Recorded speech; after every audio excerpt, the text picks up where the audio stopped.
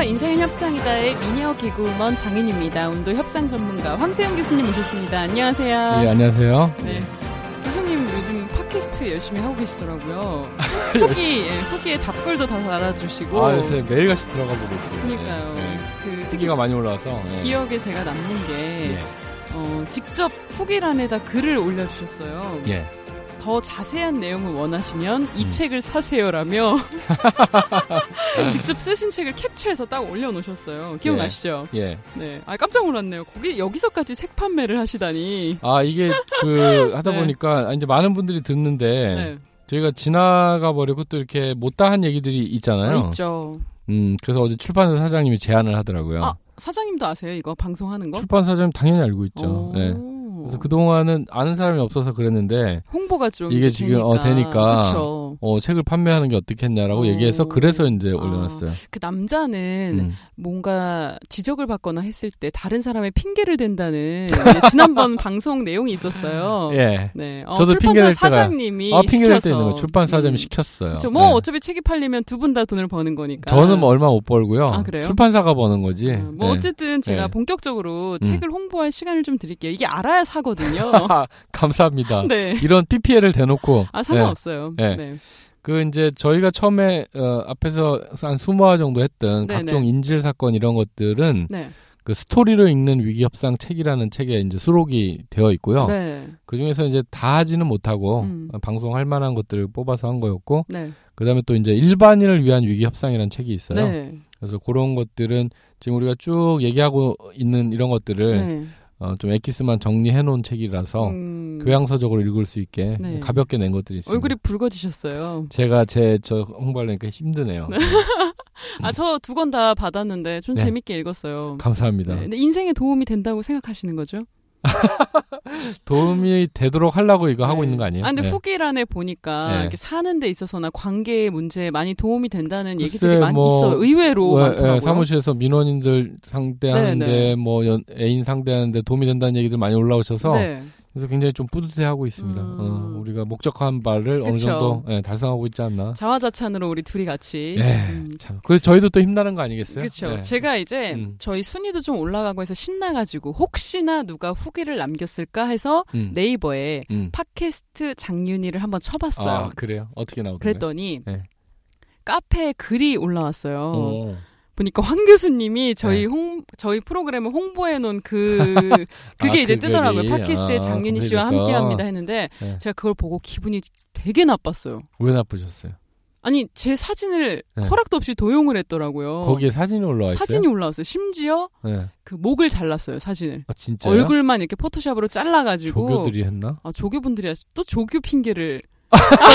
어떻게든 핑계를 대야죠. 저는 제가 윤희 씨 사진 캡처한 기억이 없거든요. 그래요? 이거 법적인 조치나 대응하셔야 되겠네. 대응해야겠죠. 그렇죠. 근데 뭘 돈을 벌었어야 뭘 받는 건데, 그죠? 그러게 말이야. 굉장히 목이 잘려서 올라간 사진을 보고 굉장히 충격을 받았어요. 안 잘린 걸로 올리라고 해야 되겠네. 목까지는 올려주세요. 상반신으로 이렇게 해가지고. 그러니까요. 애들이 왜 그랬대. 그러니까 지난번에 스트레스에 대한 이제 말씀을 해주셔서인지 제가 스트레스를 또 많이 받게 해주셨네요. 여러 가지로. 죄송합니다. 여자도 스트레스 받으면 폭발하거든요. 남자처럼. 그 밖에 또 다른 건 없으신가요? 그 밖에 또 뭘 바라시는 거죠? 제가 지난 시간에 얘기했잖아요. 이렇게 무슨 사건이 있으면 그게 다라고 단정 짓지 속에 말아라. 내가 지금 이거 말고 더 화난 게 있을 것이다. 단정 짓지 말아라고 했잖아요. 그래서 좀 더 탐색의 범위를 넓혀야 된다고. 글쎄요. 교수님이 한때 방송하실 때마다 빵을 사오셨는데 요즘은 맨손으로 오셔서 그런가? 그건 제가 여의도에 올 때는 그 팥빵집을 지나가는데 다른 데서 올 때는 거길 못 지나와요. 이건 농담이고요. 네, 어쨌든 목은 좀 살려주세요. 알겠습니다. 네. 오늘도 남녀의 스트레스에 대한 말씀을 해주신다면서요? 이제 지난 시간에 하던 거 좀 이어서 스트레스를 받게 되면 서로 이렇게 논쟁을 할 수가 있는데 남자나 여자나 비난받는 것은 굉장히 싫어하거든요. 그렇죠. 저희가 나중에 이제 카네기 인간관계론 같은 데 가면 이 얘기들을 많이 나눌 것 같은데 그래서 비난받는 걸 싫어하고 누가 나한테 대해서 논평하는 것도 좋아하지 않아요. 싫죠. 당신은 이런 건데 당신이 이렇게 했어야 되는 거 아니야? 왜 맨날 그런 건데 너도 너 알잖아. 이렇게 하잖아. 이렇게 비난 쪽으로 논평하고 하게 되면 이제 그걸 받아들이는 사람 별로 없어요. 반격을 하게 됩니다. 그쵸. 공격을 받으면. 너는 뭘 그렇게 잘하는데. 너는 왜 그러는데? 뭐 너는 그래서 뭐 이렇게 이제 하기 시작하다 보면 서로 이렇게 싸움이 되는 거죠. 비난이 넘어가게 되고. 네. 그럼 이제 서로한테 상처를 주기 시작하는데 특히 남성들은 아까도 얘기했지만 이게 말로 잘 풀어내는 게 별로 익숙하지 않기 때문에 서툴기 네. 때문에 폭력적으로 나올 수가 있어요. 네. 그런 것들이. 그래서 여자 입장에서 볼 때는 왜 이렇게 사람이 폭력적이고 밑도 끝도 없이 왜 이렇게 화를 내는 거야? 뭐 이런 식으로 얘기를 할 수가 있거든요. 네. 근데 보면 그 감정의 기저에는 어떤 복수심 같은 게 자리 잡고 있을 수 있어요. 내가 나를 비난한 거에 대한 나를 나쁘게 평가한 거에 대한 복수심을 이렇게 외향적으로 물건을 던진다든가 막 욕을 한다든가 화를 내는 걸로 굉장히 좀 후진적인 방식이긴 하지만 이 복수심의 발로일 수 있는 거거든요. 이게 데이트 폭력인데 사실은 주변에 되게 많아요. 근데 어떤 사람들은 야, 뭐 남자가 뭐 던지고 무섭게 하면 헤어지거나 그래야지 왜 바보야? 왜 만나? 이러는데 이게 헤어지기 힘들어요. 힘들죠. 그 상황이 되면 처음에는 작은 거부터 시작하거든요. 저도 한 번 있었어요. 진짜 무서운 남자를 한 번 사귀어본 적이 있었어요. 1년 정도. 못 헤어져요. 진짜. 조금 처음에는 자기 뭐 기분 나쁜 거 있으면 이제 뭐 살짝 밀친다든지 이런 식으로 해서 이제 뭐 제가 막 울면은 미안하다고 또 다음에 막 빌고 그렇죠. 잘해줘요. 네. 그러면은 또 거기서 널 좋아해서 그랬어 막 이러면은 또 만나요. 네. 또 만나다 보면 그 다음에 이제 세게 밀친다든지 아니면 뭘 밖에 던지고 그다음에 이제 또 제가 울면 아니야 나 널 너무 좋아해서 질투가 나서 그랬어. 냉탕과 온탕을 막 서운해서 그랬어. 막 선물 공세하면서 또 마음을 싹 녹여요. 그리고 또 반복되다가 나중에 손이 올라가는 건데. 그러면 이제 그 폭력에 익숙해지고 거죠. 어느 순간 수능이 돼버려요. 사람이 그냥 그 테드 강의 어떤 여성분이 이제 가정폭력에 대해서 이렇게 강연을 하는데 하버드를 나오신 거예요. 이 여자분이. 근데 남자를 만나는데 지금 윤 씨가 얘기한 그런 단계를 거쳐가요. 그러다가 차를 몰고 가는데 뭐 이렇게 약간 말싸움이 일어나니까 남자 운전하다 말고 그 여자의 얼굴을 유리에다가 그냥 꽉 밀어버린 거예요. 와, 차 안에서.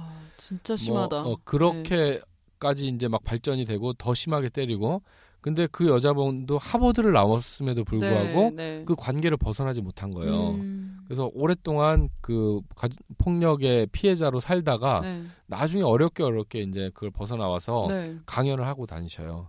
하버드 나온 나도 제대로 그런 많아요. 걸 대처를 못하는데 보통 사람들은 어떻겠냐 하면서 그 어떤 여성들의 입장 이걸 대변하시는 분이 강연하시는 걸 봤거든요. 근데 다 그런 과정을 거치게 되어 있는데 정말 그분 말 맞다나 똑똑한 여자들도 당하는데 보통 사람들 어떻겠습니까? 진짜 이게 그러니까 자기에 대한 작은 지적을 못 참는 것 같아요. 그러니까 지적보다 그냥 잘 되게 해주려고 이건 이렇게 하는 게 낫지 않아? 이런 조언조차 자존심 상해하는 사람들이 있더라고요. 그래서 이제 지난번에도 얘기했지만 여자들이 이렇게 좀 처음엔 참아주고 이렇게 하다가 어느 단계를 넘었으면 이제 남편을 바꾸려고 하거든요. 좀 그쵸. 조종하려고 하고. 그런 게 있어요. 그러다 보면 이제 잔소리하게 되고 비난하고 평가하고 이렇게 이제 부정적인 그 작용을 하게 되면 남자 대부분은 뭐 사람이 그걸 받아들이질 잘 못하거든요. 그럼 여기에 반발하게 되고 도로 이제 역공을 가하게 되고 그러면서 싸우게 되는데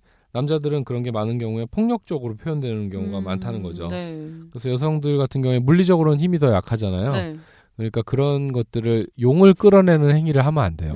용이 불을 뿜도록 하면 위험하니까 그러니까 적절하게 이제 하는 방법들. 그래서 좋은 팁 중에 하나는 요구하지 말고 요청하는 방법으로 그리고 지적하는 방법으로 하지 말고 이랬으면 좋겠어라는 그런 바람의 방향 정도. 그리고 이렇게 했을 때 내가 힘들어 라고 내 감정을 전달을 정확히 해주는 애둘러 얘기하지 말고 그 여성들이 그것도 몰라? 네가 뭐 잘못했는지 몰라? 알지? 다 헤아려서 해주기를 바라는 거는 남자한테 바라지 말고 그쵸. 직접적으로 콕 집어서 자기가 이렇게 하니까 내가 요것 때문에 힘들어 어려웠어라고 얘기를 해주면 남자가 이렇게 폭발하지 않아도 되는 거거든요.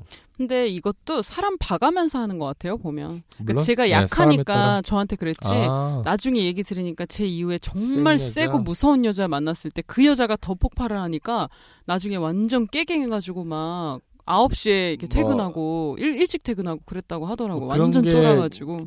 그냥 잘 그렇게 되면 모르겠지만 비극으로 가는 수도 있거든요. 있죠. 있죠. 사실은 이혼했어요 지금. 그래요? 글쎄 비극으로 가는 수도 많고 너무 더 폭발하니까 극단적으로 가면 저 안산에 있는 그 살인 사건 자기 연상의 여자친구 동거하는 여자를 토막살인 낸 친구 있어요. 걔도 보면 멀쩡하게 착하게 생겼는데 근데 그 여자친구가 아유 너는 집안이 그래. 니네 집안이 원래 그래. 니네 집 식구들은 어쩌고. 건들지 말아야 할 걸 건드렸네 또. 이 사람만 맨날 비난하는 게 아니고 거기까지 얘기하니까 얘가 자고 있는 여자친구를 살해한 다음에 토막을 냈거든요. 그러니까 이제 그런 것들이 뭐 적당선에서 해결되면 모르겠지만 너무 지나치게 폭발하게 되면 비극으로 갈 수도 있어요. 아니 추우신가 봐요. 조금 그러네요. 니트를 벗었다 다시 입으시고 계세요. 스튜디오 안이 조금 형광 핑크 니트. 그래서 이런 논쟁이라든가 비난 같은 것들을 하게 되면 악순환의 고리에 빠질 수가 있습니다. 그렇죠. 그래서 물론 남자도 힘들겠고요. 그리고 여자는 더더욱 힘들게 되겠죠. 그렇죠. 우리 이게 싸울 때 넘지 말아야 할 선을 자기네가 지키는 게 전 좋은 것 같아요. 그래서 이게 한 번 던지다 보면 계속 던지게 되고 아예 그냥 딱 정해놔야지. 그렇지 않으면 안전한 방식으로 의사소통을 할 수 있어야 되겠습니다. 그러니까요. 그러니까 이제 비난이라든가 평가라든가 논쟁 이런 것들은 가급적 하지 않고 특히 남성들이 이런 방식으로 이제 표현을 하는 경우가 많기 때문에 이게 어떤 저항감의 표현이거든요. 네, 그렇죠. 그래서 이런 것들은 좀 조심하셔야 될 것 같은데 그럼 여성들은 어떠냐? 물론 뭐 아까 얘기한 것처럼 더 센 여자분은 남자처럼 막 할 수도 하죠. 있겠지만 많은 경우에 여성들은 이제 수동적인 방식으로 공격을 해요. 그래갖고 남자가 외부 세계를 바꾸고 외부 세계에 자기 분노를 표현한다면 여자들은 나를 공격하거나 아니면 굉장히 좀 수동적인 방식으로 공격을 해요. 그게 더 무서운 건데. 그래서 나를 상처 줌으로써 상대한테 벌 주는 이런 건 이제 수동 공격성이라고 하거든요. 네네. 수동 공격성. 그래서 뭐 이렇게 남자가 막 불을 뿜는 거하고는 달리 여성들은 자기가 알아놓는다든가 우울증에 걸린다든가 진짜 그렇죠. 자기가 어디 아파요. 그리고 스스로 자책하고 관계가 잘못된 거, 뭐 내가 문제가 있는 거 아닌가 그래서 막 스스로 힘들어해. 신기한 게 일부러 아픈 척을 안 해도 진짜 아파져요. 그럼 남자가 죄책감을 갖죠. 얘 나 때문에 지금 링거를 맞고 있어? 막 이렇게 되는 거죠. 그렇죠. 죄책감을 주는 거예요. 그렇게 공격하는 거예요. 그래서 수동 공격성. 근데 몸이 진짜 아프게 돼요. 이게 같이 신기하게. 그래서 많이 어머님들 보면 몸져 누우시잖아. 머리 띄어나씩 다 싸매고 눕고. 띠두르고. 그러면서 그럼 미안하잖아 남자가. 나 때문에 분명히 내가 분노한 거 보고 저렇게 된 건데. 내가 뭐 해서 저렇게 된 거니까. 그러면서 이제 이것도 이제 안갚음의 일종인 거예요. 그렇죠. 괴롭죠 남자도. 남자의 방식과는 달리 적극적인 게 아니고 수동적인 거라서 그게 더 무섭다. 더 무섭죠. 근데 사실 남자들은 또 이런 상황에서 미안하다고 이렇게 쉽게 하지도 못하더라고요. 대부분은 보니까 정말 미안하면 또 미안하다 말 못하잖아요. 그러기도 하고 하여튼 이런 방식도 그러니까 표현 방식이 달라서일 뿐이지 다 여자도 부정적이고 저항감의 표현인 거거든요. 그것도 여자도 남자한테 그런 걸 많이 받은 거예요. 이렇게 비난이나 공격이나 상처를 받게 되면 여기에 대해서 이런 식으로 돌려주는 거죠. 그래서 이런 것들이 사람이라는 게 심리 계정이라는 게 있어서 나한테 계속 마이너스만 쌓이는 걸 참지 못하거든요. 그렇죠. 플러스도 하고 마이너스에서 이렇게 균형을 이루어야 되기 때문에 당연히. 마이너스만 계속 들어오면 나도 반드시 돌려주려고 하는 성향이 있습니다. 이게 모든 관계에서 그런데 우리가 이제 무조건적인 사랑이라고 하는 엄마하고 아기와의 관계 이거는 뭐 이렇게 꼭 균형을 이루지 않고 내가 영원히 한없이 줄 수도 있을 것 같잖아요. 근데 이런 관계에서도 그렇지 않다는 걸 제가 한번 봤는데 옛날에 어느 복지회관에서 이런 교육을 할 때 제가 갔더니 여기 30명이 여자인데 아줌마들인데 교수님 혼자 남자가 교육받을 수 있겠냐. 그래서 제가 저 여대 교수예요. 수원여대 있을 때 우리 학교 5,000명 여자 있는데 거기 출근해요. 그랬더니 그래요? 아줌마들은 좀 센데. 그래서 해보라 해서 했는데 아줌마들하고 이제 그룹을 져서 그룹 토론을 하는 시간이 있었어요. 그때 어떤 애기 엄마 그러더라고요. 애기가 셋이 있는데 젊은 엄마인데 애기를 열어놨어. 그중에 유달리 자기가 야단을 많이 치는 애기가 있더라는 거예요. 그러면 애기가 3명 있으면 그중에 어떤 아이를 다른 아이보다 더 야단을 많이 칠까요?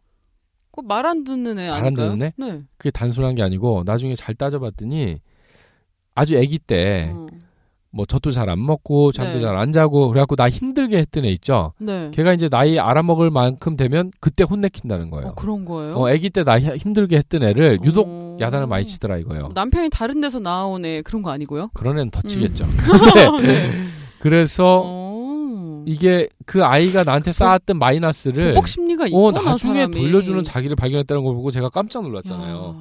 이런 아가페적인 무조건적인 사랑에서도 이 균형을 맞추려고 하는데 다른 어떠한 인간관계에서 사람이 균형을 안 맞추려고 하겠어요. 그래서 남자든 여자든 비난받고 이렇게 스트레스 주고 상처 주면 반드시 돌려주려고 한다는 거죠. 그런데 그런 형태가 아까 얘기한 것처럼 좀 다르게 나타날 뿐이지 반드시 그게 돌아온다는 지금 거예요. 지금 눈빛 굉장히 무서워요. 제 눈빛이 왜 무섭죠? 복수할 것 같은 반드시 돌려준다고. 윤 씨 뭐 잘못하신 거 있나 보네요. 저한테. 저는 그냥 늘 바르게 살고 뭘 잘못했는지 알아 몰라. 여자 대사인데 이거. 여자 대사. 그래서 뭐 알아눕거다든가 본인을 막 이렇게 한다든가 수동적인 복수를 하는. 예. 그때 또 자존심 싸움이 시작되죠. 여자들은 밥도 안 하고 그때 알아 누워서 계속 누워. 남자가 진심으로 사과할 때까지 하고 있고 등도를 이고 누워가지고. 남자는 또 괴로우니까 신문만 보고 TV만 보고 있는 거죠. 돌아버리는 거죠. 굉장히 길어져요. 정말 친구네 부모님 같은 경우에는 몇 달째 그러고 계신데요. 싸워가지고 말 안 하고. 어떤 분들은 딴 집에서 사시는 분도 있고. 그렇죠. 별거도 하고 막 진짜 하고. 그렇더라고요. 자존심이 뭔지. 그렇죠. 그래서 많은 경우에 여자들 제가 나중에 이제 저희가 이런 게 끝나고 우리 성격장애 파트로 가게 되면 우울증을 얘기를 해야 되는데 여기 수동 공격성이라는 것도 이제 나중에 자세히 다루게 될 텐데요. 저희가 소개하고 싶은 책 중에 그게 있어. 나는 세상에서 내가 제일 어렵다. 알아요. 그 책 알아요? 서점에서 그냥 제목만 봤어요. 저는 제목이 너무 끌려가지고 바로 샀는데, 네. 맞아. 세상에서 제일 어려운 게 나지. 그래가지고 그걸 막 이렇게 읽어봤거든요. 독일 여성 심리학자가 쓴 책인데, 여성들은 대부분 이제 본인이 제일 어렵다는 거예요. 그래서 그쵸. 여자가 왜 우울증에 빠지게 되는가 하는 것들을 거의 자세히 이제 설명을 해주거든요. 또 우울증 제가 전문가잖아요. 전문가요? 왜 전문가요? 우울증 걸렸었잖아요. 예전에. 몇 살 때? 한 2년 전? 얼마 안 됐네요? 얼마 안 됐죠. 방송 전에 한번 또 저기 하면 하차하면서 저는 제가 너무 불쌍하고 제가 세상에서 정말 가장 비극의 여주인공 같고 항상 자기 연민을 느끼고 이제 뭐 또 저를 미워했었어요 처음에. 그래서 제가 지금 얘기하려는 게 여성들이 많이 하는 대사가 불쌍한 나예요. 나 너무 불쌍한 거예요. 불쌍한 나. 남편이 이렇게 야비하고 친절하지도 않고 불쌍한 나. 할 수 있는 것은 아무것도 없고. 그쵸. 불쌍한 나. 그때 거기 뭐 했었어야 어떻게 이런 되는데. 일만 나한테 생기지? 불쌍한 나. 어떻게 나한테는 이런 일만 있지? 불쌍한 나. 나를 사랑해주는 사람은 왜 하나도 없지? 맞아요. 불쌍한 나. 야, 나는 왜 이렇게 재수가 없지? 왜 기회가 오지 않지? 불쌍한 나. 왜 돈도 하나도 없고. 근데 그게 무서운 게 그러다 보면 나를 미워하게 돼요. 나한테 복수를 하게 되는 게 있어요. 그래서 어떤 관계에서 받은 상처를 나한테 돌리는 거예요. 내 잘못이 아닌데 사실. 여기에 루프에 빠지게 되면 이제 우울증으로 갈 수가 있는 거죠. 그때 좀 많이 힘들었어요. 한 1년 정도. 정말 영화도 안 봤어요. 그러니까 영화를 보여주기 싫은 거죠 나한테. 근데 이게 웃긴 건 진짜 자기를 웃긴데, 공격하는 거야. 그러니까 저를 공격하고 내가 좋은 게 싫은 거예요. 그래서 일부러 맛있는 것도 안 먹고 그냥 너는 불쌍하다 하다가 이제 네가 미워 그냥 스스로 이제 이렇게 됐었던 적이 있죠. 지금은 뭐 자존감이 하늘을 찌르지만 다행이네요. 그래서 이제 그 책에 보면 평생 여성이 한 번쯤은 누구나 한 번쯤은 우울증에 걸린대요. 맞아요. 그래서 전체적으로 보면 한 4분의 1 정도가 우울증을 이제 앓고 있는데 앓을 가능성이 있고 한 건데 한 번쯤은 걸린대요. 그래서 감기처럼 누구나 한 번쯤은 걸리니까 그거에 대해서 잘 앓으라고 하는 책인데 재밌는 얘기들이 되게 많거든요. 독일 여자분들, 서양 여자들은 좀 더 쿨할 것 같은데 똑같더라고요, 우리하고. 그리고 또 서양 남자는 되게 잘해줄 것 같죠. 잘 들어주고. 놀라울 정도로 한국 그럴 것 같죠. 놀라울 정도로 한국 남자랑 똑같아요. 여자가 힘들어서 자기야 나랑 뭐 좀 얘기해 그러면 자전거 타러 나가버리고 여자가 자기야 오늘 집에 와서 얘기 좀 해 그러면 퇴근을 안 해버리고 그러니까 여자가 더 하소연할 때도 없고 이렇게 하면서 이제 수동 공격성 이런 게 발현되기도 하고. 진짜 말이 안 통하는 그냥 외국 사람이랑 해야 되겠다. 어떻게 보면. 아예 말을 안 하게끔. 그 책을 제가 나중에 소개해드릴 텐데 다 보고 나면 야 이게 한국 남자들이 이런 게 못해서 외국 남자랑 결혼하면 괜찮을까? 외국 놈도 똑같아요. 그 독일 여자가 쓴 거니까. 네. 나중에 이제 한번 보게 될 겁니다. 확실히 요즘 근데 서점에 가면 뭐 마음 가면이라든지 뭐 미움받을 용기 이런 이렇게 마음에 대한 책이 정말 많이 나와 있더라고요. 요즘 많죠. 메인 거의 베스트셀러에 보면은 거의 마음에 대한 작년만 해도 이렇게 없었어요. 사람들이 점점 살아갈수록 각박해지고 그쵸? 마음이 힘들다는 거예요.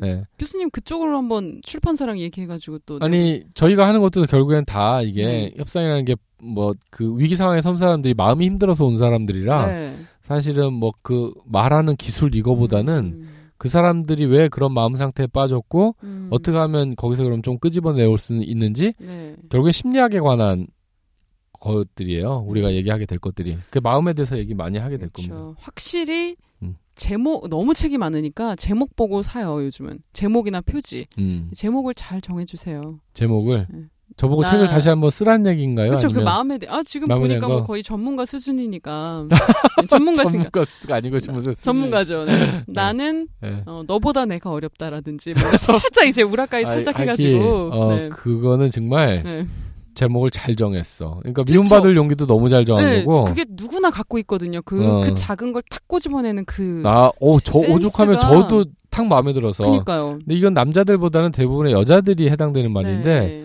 여자들은 특히나 내 마음 내가 어떤지를 잘 몰라요. 저 진짜 몰라요. 아까도 얘기했지만 뭐 지난번 때 얘기한 것처럼 페르소나가 있고 섀도우가 있는데 그때는 남성의 예를 들었지만 여성들도 섀도우가 있잖아요. 있죠. 근데 그게 어떤 게 섀도우인지를 모르고 살아가는 경우가 많아요. 전 지금도 제가 뭘 좋아하는지 잘 몰라요. 사람들한테 맞춰서 내 마음 나도 몰라 진짜. 상처받기 싫으니까 그냥 너네 좋은 대로 해 이렇게 살다 보니까 지금도 모르거든요. 오히려 그래서 누가 남이 이렇게 쿡 찍어주면 너는 이것 때문에 그래라고 하면 그때서 자각하는 경우가 많아요. 너는 왜 너를 사랑하지 않아? 이런 얘기 막 들으면 몰랐다가 이제 나중에 탁 뒤통수 맞는 그런 느낌? 그런 거 많이 있어요. 네. 그래서 이제 뭐 상담을 받으러 가거나 아니면 이렇게 집단 상담을 하거나 그러면 남자들 경우에 이렇게 그런 공격성을 표현하고 감정을 제대로 말 못하는 사람들 비슷한 사람끼리 만나서 막 얘기를 하다가 막 자기가 가진 섀도우라든가 트라우마 이런 걸 발견하고 거기서 막 펑펑 우시는 분들 많이 있거든요. 내적 치유 세미나 요즘 막 그런 거 많더라고요. 그런 거 하면서 그때서 이제 왜 영화 같은 데 보면 미국은 많이 하죠. 이렇게 둘러앉아서 이제 정신과 의사 있고 오늘 잭이에요. 잭 반가워요. 막 이렇게 하면 서로 막 격려해주고 얘기 들어주는 이제 이런 그 의사 선생님 앉아가지고 그냥 이런 거 진행만 해주는데 그러다가 자꾸 참여하다 보면 어느 순간 이게 땅 터지는 때가 말하고 오잖아요. 막 울면서 그 진짜 회복이 되더라고요. 보면. 그러면서 남자도 이제 그런 방식에 점점 좀 익숙해지는 훈련인 건데 우리나라는 아직 그런 게 많이 활성화는 안 됐고. 그쵸. 근데 이제 그런 게 필요한 거죠. 그렇게 해서 스스로 알아가야 되는데 여자들도 보면 그런 게 굉장히 많다는 거죠. 교수님은 스스로를 잘 아신다고 생각하세요?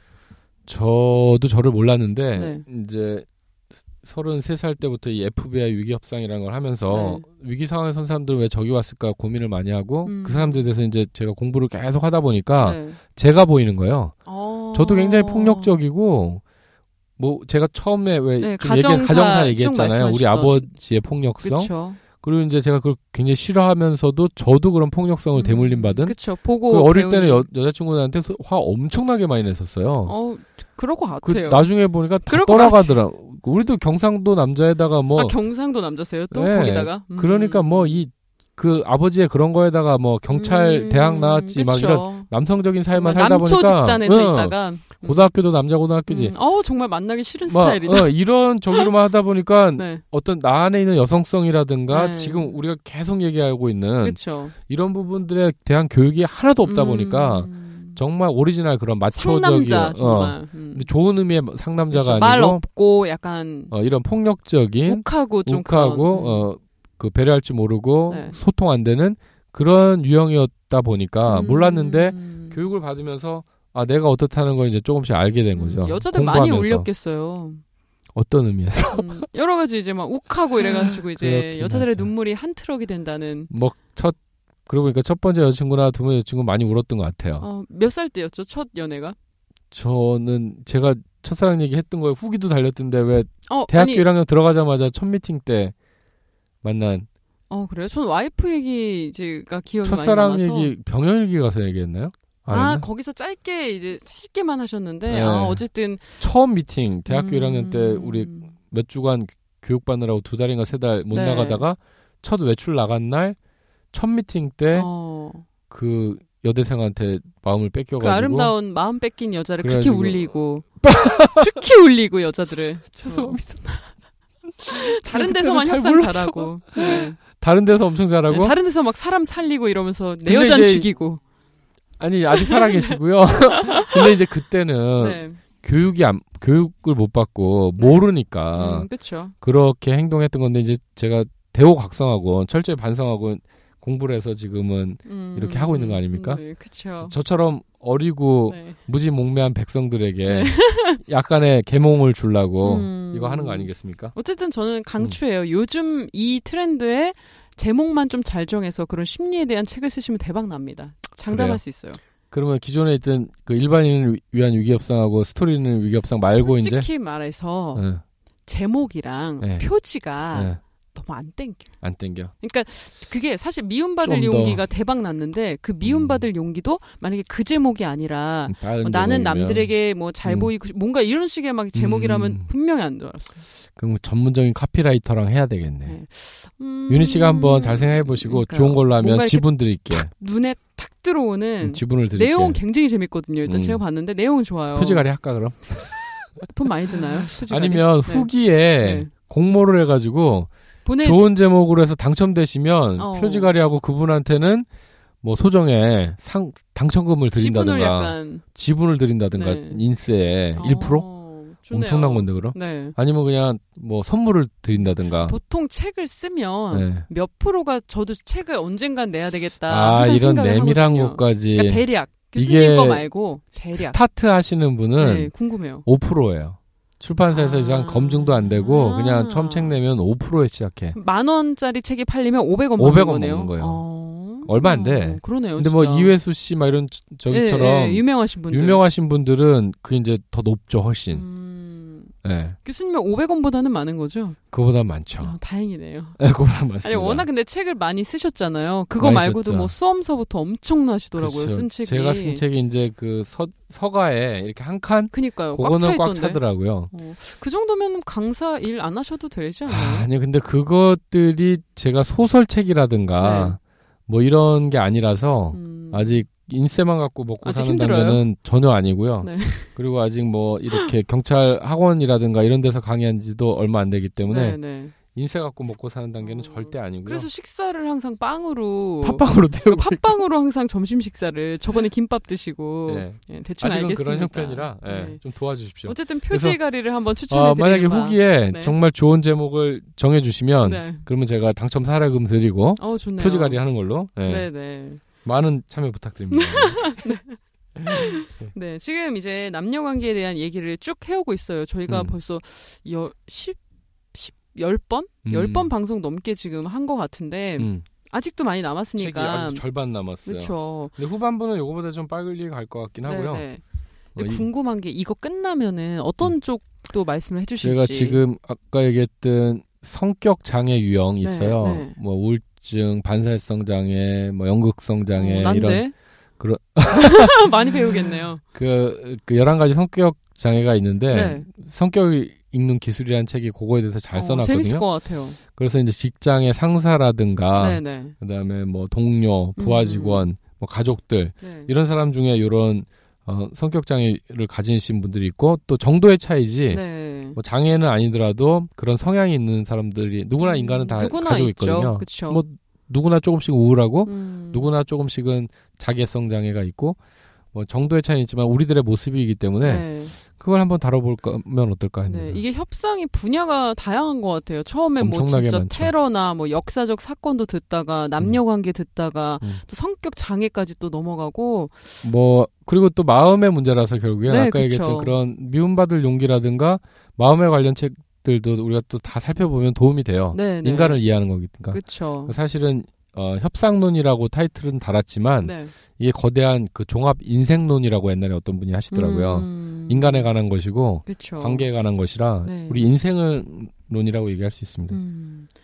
어쨌든 저는 이제 그 과거에 시달렸던 폭력적인 그 남자를 생각하며 내가 좀 비난을 하고 지적을 하지 않았나 또 반성해보는 시간도 가졌어요. 그리고 여성분들도 이렇게 스스로를 자책하고 너무 이렇게 동정을 받으면서 공격하는 이런 수동 그쵸. 공격성 이런 것들도 좀 벗어날 필요가 있어요. 좀 직접적으로 공격을 할까요? 밖으로 타인을 공격하는 것도 문제지만 자기를 공격하는 것도 문제고. 그리고 좀 더 연기도 해요. 솔직히 여자들이 더 불쌍한 척하고 더 아픈 그러면서 척해서 동정받으려고 하는 것도 있죠. 죄책감을 남자들의 죄책감을 뭔가 미안하다고 이래도 미안하다고 안 해? 막 이래도 안 해? 그렇죠. 막 여기까지 가는 거죠. 근데 그런 것들도 남자한테는 좋은 시그널은 아니에요. 그쵸? 왜냐면 내가 비난받는 느낌이라서 또 나를 원망하는 사람을 내가 또 자꾸 만나고 싶진 않거든요. 그렇죠. 그래서 그런 것들을 좀 칼을 내려놔야 돼요. 네. 복수의 칼을. 다음에 언젠가 대화하는 방법, 이 남녀 사이나 뭐 직장에서도 그렇고 대화의 기술이 있거든요. 싸울 때도 그렇고 그렇죠. 논쟁을 할 때 감정적으로 되는 경우가 많아서 그런 것도 한번 제가 또 말씀해 주시면 좋겠어요. 다음번에 액티브 리스닝 스킬 같은 걸 좀 얘기를 한번 해드릴게요. 영어 책인가요? 아니요. 우리 일반인을 위한 위기협상에는 내가 소개를 해놨는데 아까 말씀드린 뭐 다른 건 또 없어요. 많이 화가 났죠. 이렇게 얘기하는 기법들을 해놓은 게 있는데 제가 그런 걸 설명하면 너무 이게 강의처럼 될까 봐 앞에서 안 하고 지금 뒤로 쭉 미루고 있는 거거든요. 또 최고의 개그우먼이 제가 있는데 그렇게 강의처럼 되지 않을 거예요. 그럴까요? 네. 그러면 한번 조만간 한번 해보겠습니다. 네, 저도 이제 다음 사람을 만나면 좀 더 부드럽게 지적하지 않고. 그래요? 그럼 바로 다음 타임 때 한번 해볼까요? 귀가 굉장히 얇으시네요.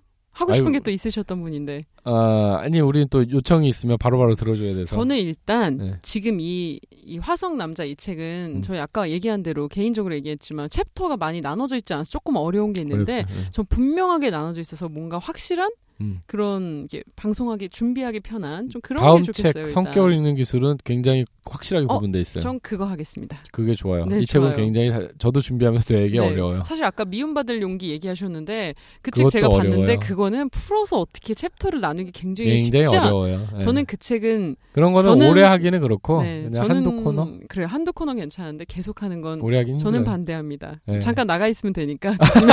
그거는 그냥 한두 타임 정도로 끝내야지. 그걸 이렇게 나누기 힘든 책이에요. 맞아요. 다음 시간도 기대해 보도록 하겠습니다. 황 교수님 오늘도 고맙습니다. 감사합니다. 인생은 협상이다. 다음 시간에 뵙겠습니다.